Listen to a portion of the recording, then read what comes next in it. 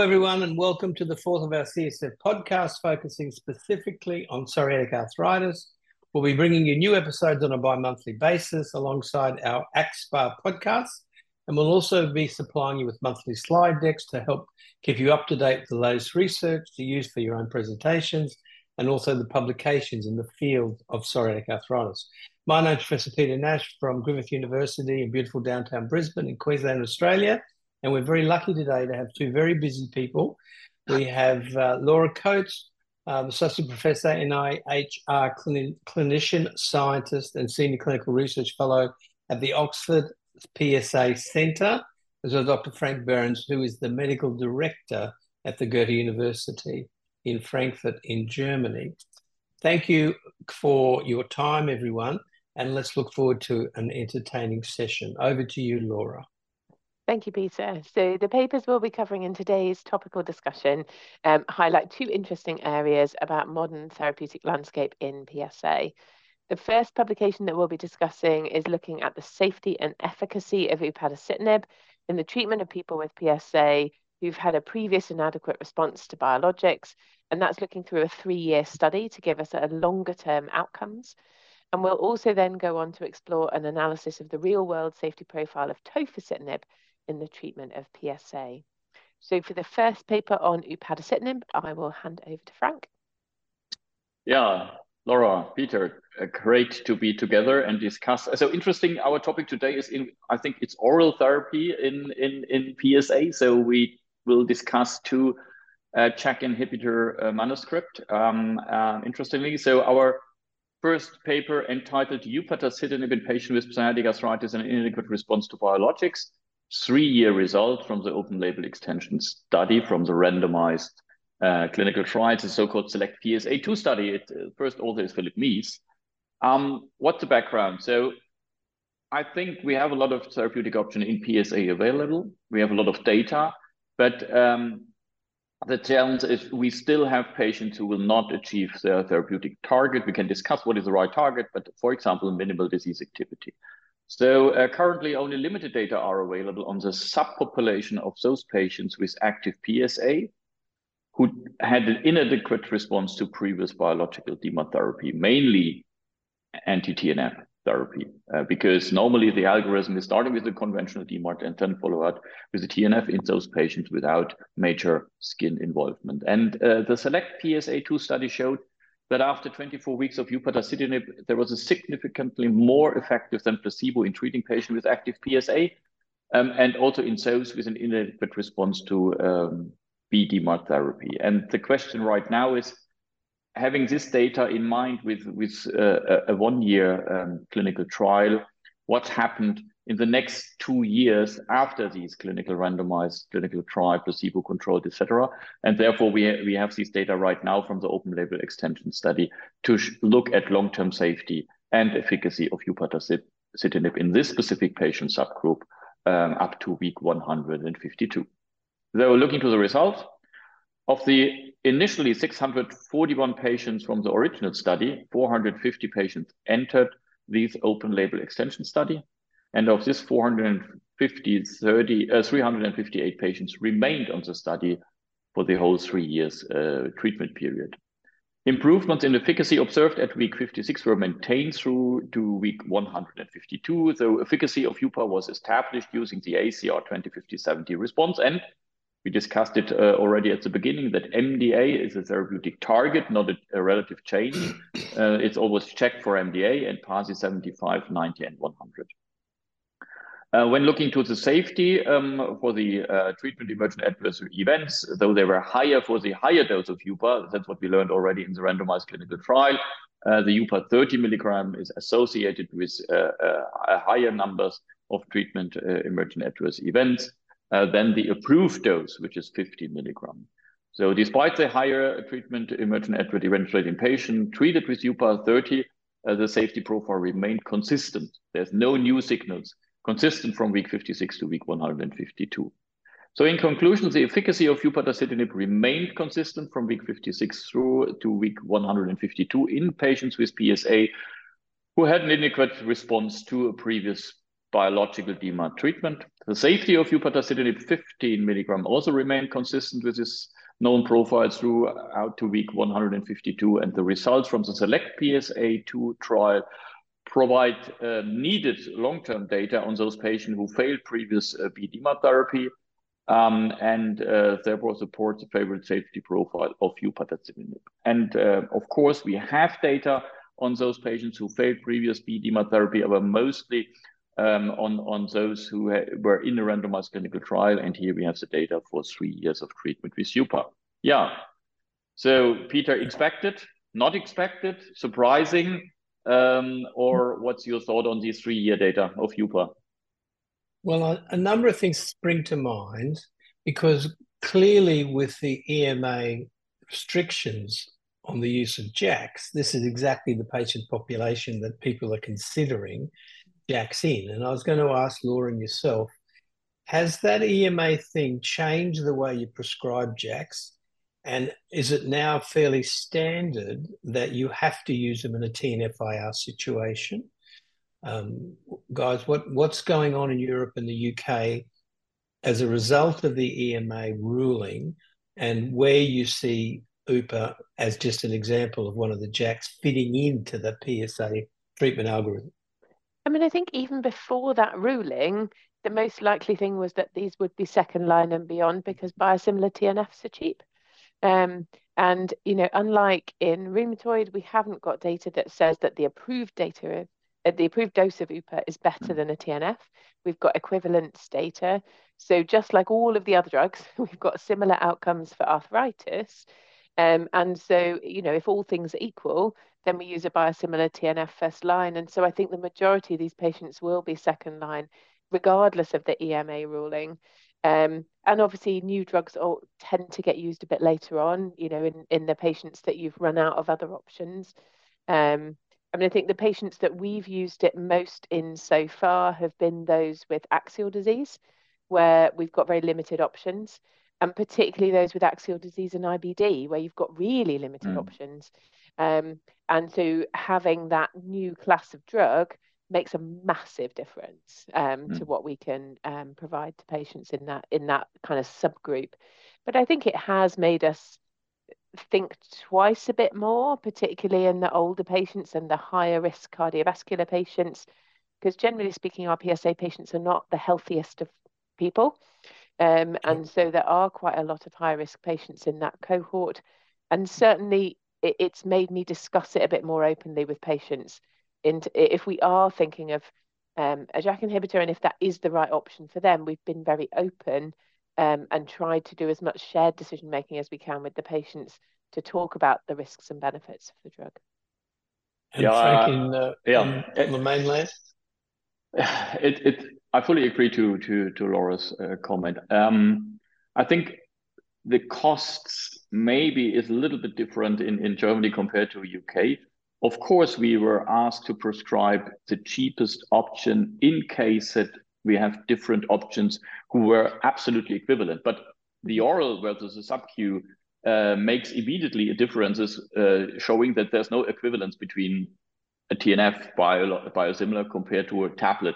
Therefore, if we have good reasons to prescribe UPA after failing a conventional bDMARD or any other JAK inhibitor, we can convince also the insurance to allow us to prescribe if you have good arguments why an oral treatment is appropriate in these individual patients. But I think Laura raised an important point. The question is, how frequent is this specific at-risk population seen in danger in the oral surveillance study in our PsA populations? I think in the PsA population, we have some advantages or disadvantages compared to RA.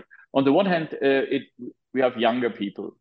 We have people maybe with less chronic comorbid conditions, but we are an advantage, we have less steroid use in PsA compared to RA.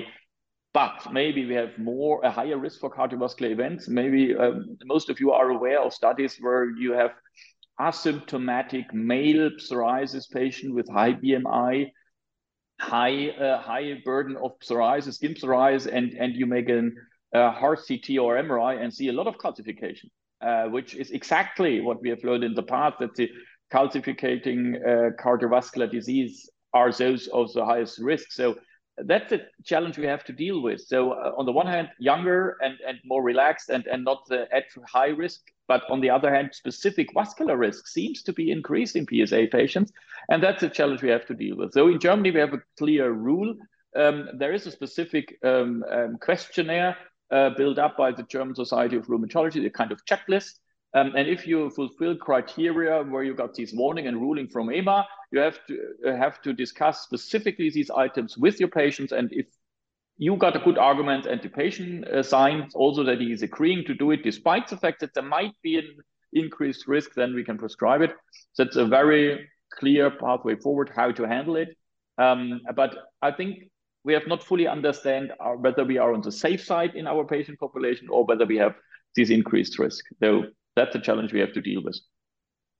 It is a challenge, isn't it? And now, like Graf has always been focused on the comorbidities and added them again and highlighted them again with the latest update.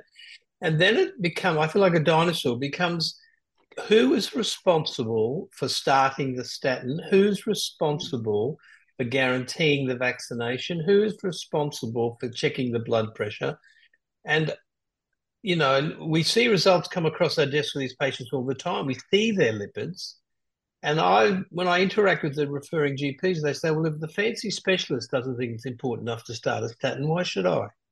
So I think my younger colleagues almost refuse to. They send it back to be done by somebody else because I don't know if they think they can do it better or whatever. But I get the feeling we should start and ask the general practitioner to monitor change and, you know, et cetera, et cetera. What's the situation in the UK, Laura? Are you the commencer of statins or a highly recommender? Generally not. So we're not meant to prescribe anything that isn't a DMARD directly for our patients. The other prescriptions are meant to come through the GP. So if it's specific, you know, if we're starting biologics or conventional DMARDs, or, you know, if we want to give steroids, for example, we would prescribe. But for other drugs, it's theoretically at least meant to come through the GP. We have got a lot of pressure on our GPs who are struggling. So I think that's difficult to put that onto them. I think there is an argument that if you're monitoring and dealing with multiple cardiovascular risk factors, GPs probably are best to do that. They're probably best at, you know, blood pressure medication. I'm not up to date on what the best combinations would be or how to pick the right antihypertensive. I think statins are a bit easier because you generally just try one. So I think there is an argument that they are better placed to do that, but it's trying to, I guess, bring their attention to that and focus attention for those patients. There was a nice study from Leahy, I think at ACR last year, looking at cardiovascular risk and the activity of the psoriatic arthritis, so joint counts and things, didn't really seem to add to any predictive model of risk factors. Nearly all of the risk factor for the cardiovascular disease was the traditional stuff. It was the diabetes and the blood pressure and the cholesterol. So I don't think our role is quite as important in that as the GP's probably is. But I agree that where we can and where we're working together and where we're picking things up, we should ideally be acting on that and talking to patients about it as well. Frank, are you a statin starter or does it all go back to the referring doc?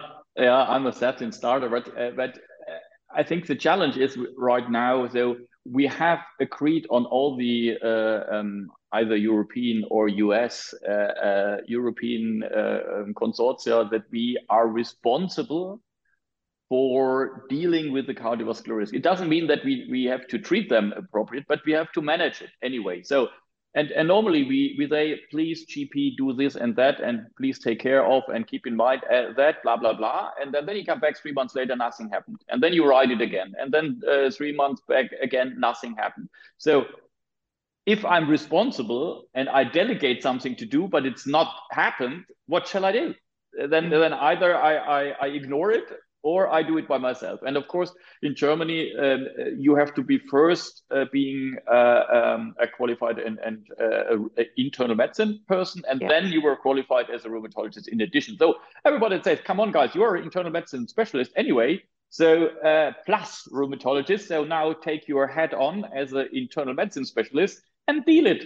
And that's the challenge we have. But we have so limited numbers of rheumatologists in Germany. We have roughly 800, and the requirement, according to 82 million, is 2,000 roughly. But we have limited resources. That's the challenge we have to deal with. But if the GP is not following what we are doing, then of course we prescribe. Okay, well, that's good. Well, I'm going to throw another thing out there. This is my current bugbear, obesity. We left all those fancy obesity drugs to the endocrinologists, but a nice presentation at Milan showed you reduce MACE, sudden death, stroke, MI, and all our, not all, many PsA patients, metabolic syndrome, overweight. These obesity drugs even reduce gouty flares, which our patients get. So I think at least at the next GRAPPA meeting, we've got to highlight the new obesity drugs. We have to get our head around them, and we have to even think about prescribing them. What do you think? Yeah, I mean, I think the data behind them is amazing that we've seen from some of the obesity teams.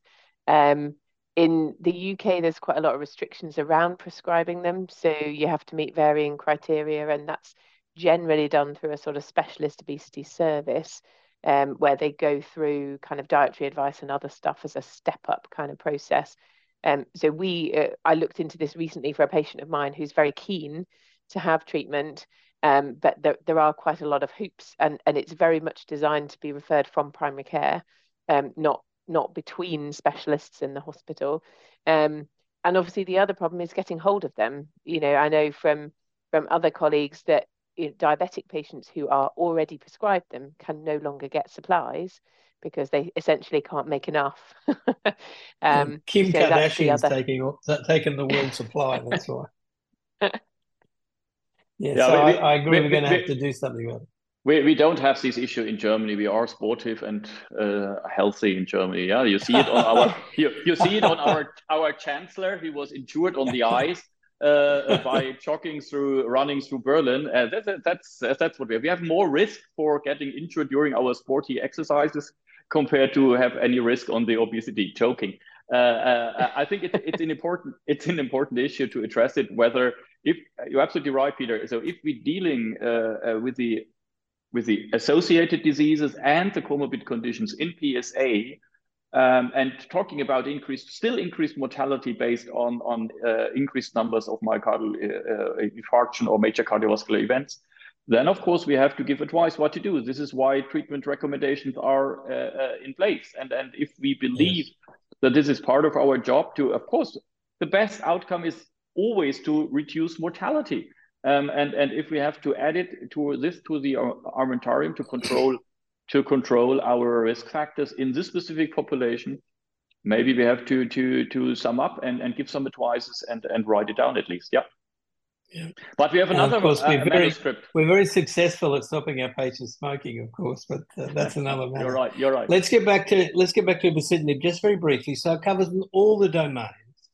Axial, whatever, but I was impressed with the TNF-IR skin result. 60-40-20 for the PASI 75 is better than tofa, better than I expected, better than methotrexate, better than you expected. So it has some reasonable skin data. And I think that's a plus, Laura, to be able to cover off that domain. I haven't seen any nail data. I'm not sure I've seen much. It's got radiographic progression inhibition data. So, what do you think of that skin domain? Yeah, I think, like you say, possibly a little bit better than we expected. In the head-to-head study with adalimumab, it showed quite similar outcomes, maybe a little bit lower, but not by much, which I think is really positive.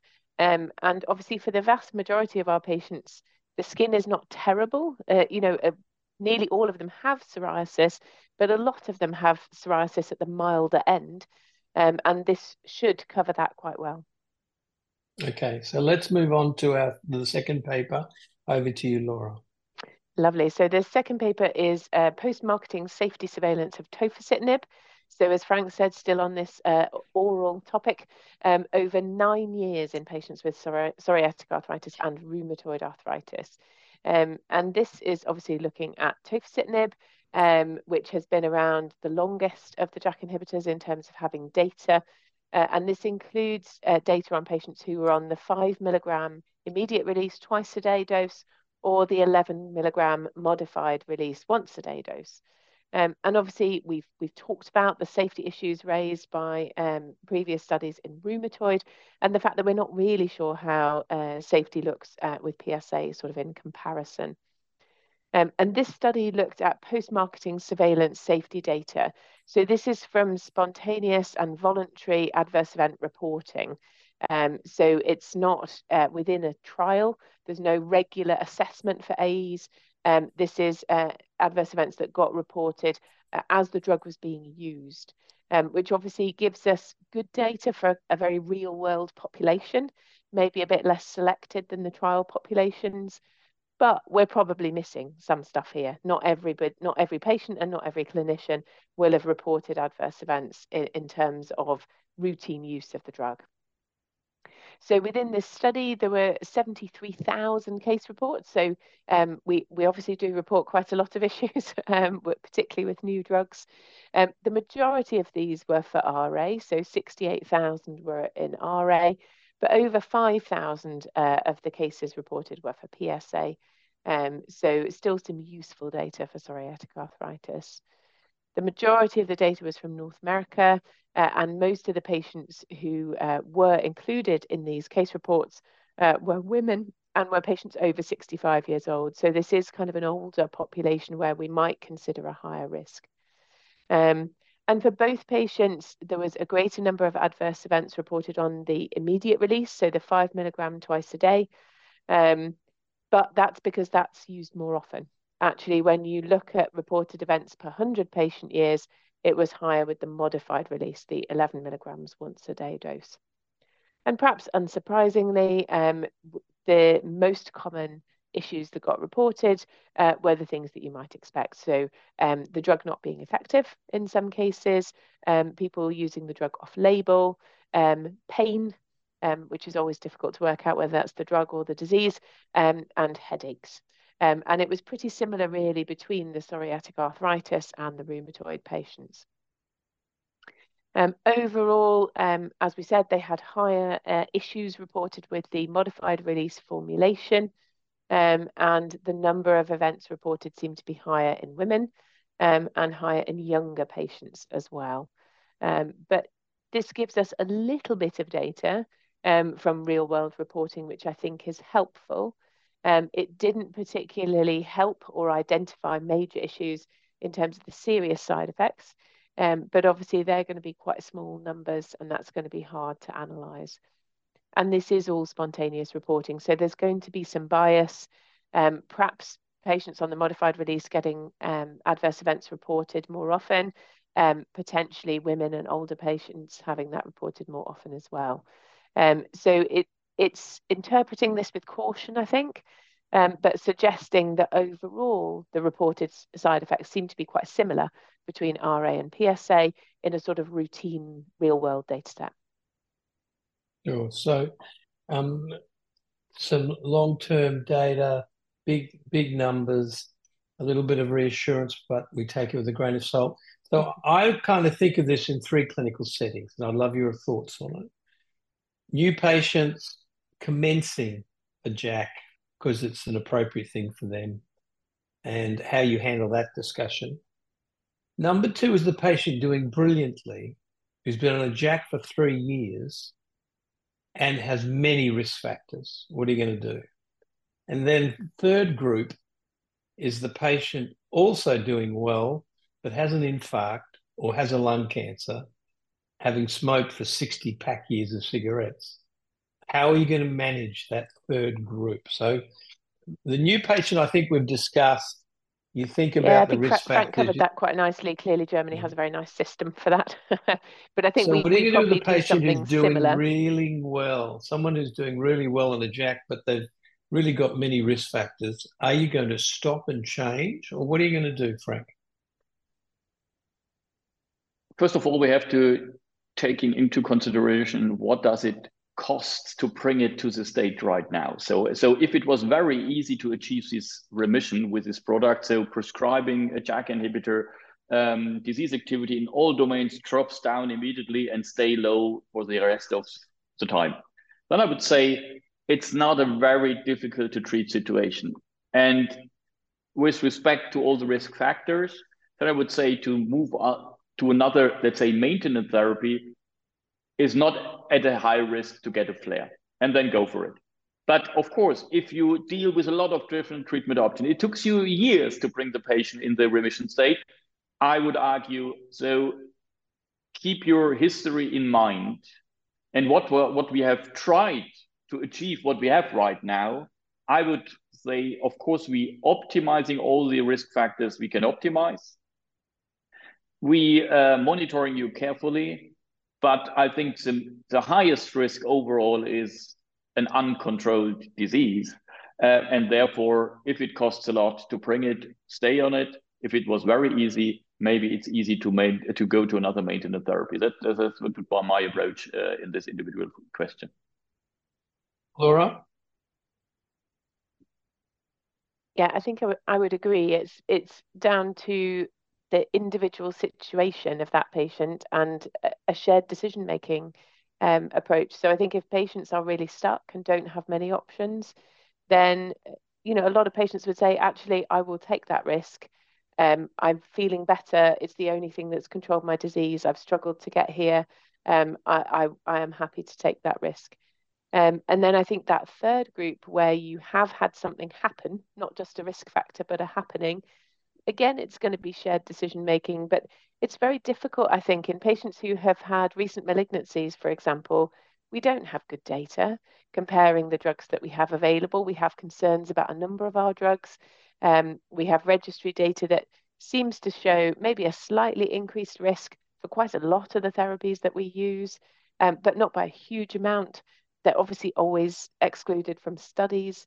So again, it comes back to shared decision making. We've had a patient recently who had done brilliantly on TNF for years, stopped it with a bowel cancer, and actually we talked to him about it and said, we're not really sure that anything else is going to be hugely safer. It didn't look like he was a good candidate for rituximab.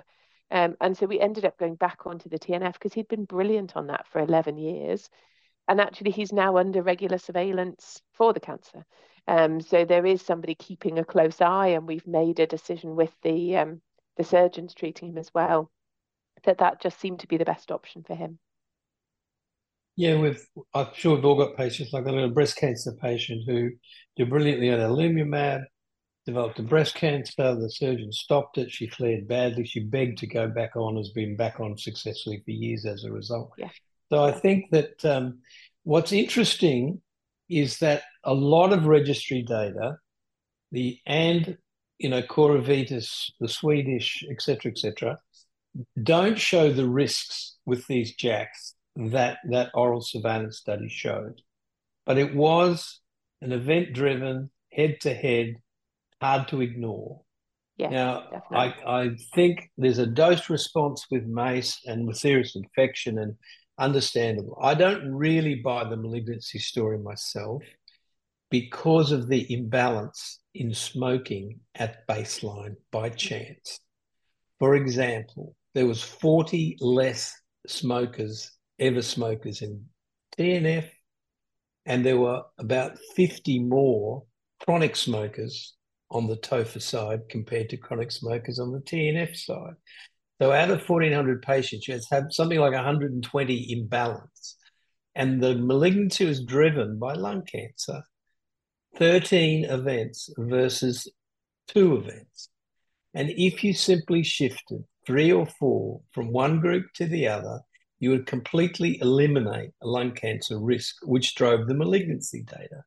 There's no doubt about the skin, and we check skin every year because we're the skin cancer capital of the world. There's a skin signal, but so there is with methotrexate, with azathioprine, with cyclosporin. with lots of the drugs that we use as a skin signal. TNFs have a skin signal. So that's on one side. And for example, melanoma was 5-1 in the TNF side. Mm-hmm. Prostate cancer was 3-1 on the TNF side. So these things, I think, can be overblown. The registries have given us reassurance around the world, but until the baricitinib second head-to-head event-driven RCT comes out, we have to be cautious, like everyone is saying, with the safety signals, VTE, MACE, etc. But it was very difficult because one drug, one disease, class being slapped with a black box for every indication. So it really is a watch this space, and we try and individualize risk and benefit in all our patients. Yeah. So I think unless you have any more comments, I want to thank you for joining us for this PsA podcast brought to you by CSF. Really hope you've enjoyed it and found it useful. If you did, don't forget to subscribe to our channels on YouTube, Spotify, SoundCloud, or wherever you get your podcasts from, so that you don't miss any future episodes. If you want to read more about what we've discussed today, and you can read the papers and look at them for yourself and get some slide kits, go over to cytokinesignaling.com, where you'll find detailed summaries, the slides, the papers, and we look forward to catching up with you next time. And we thank our two colleagues for their time and trouble. Thanks, guys.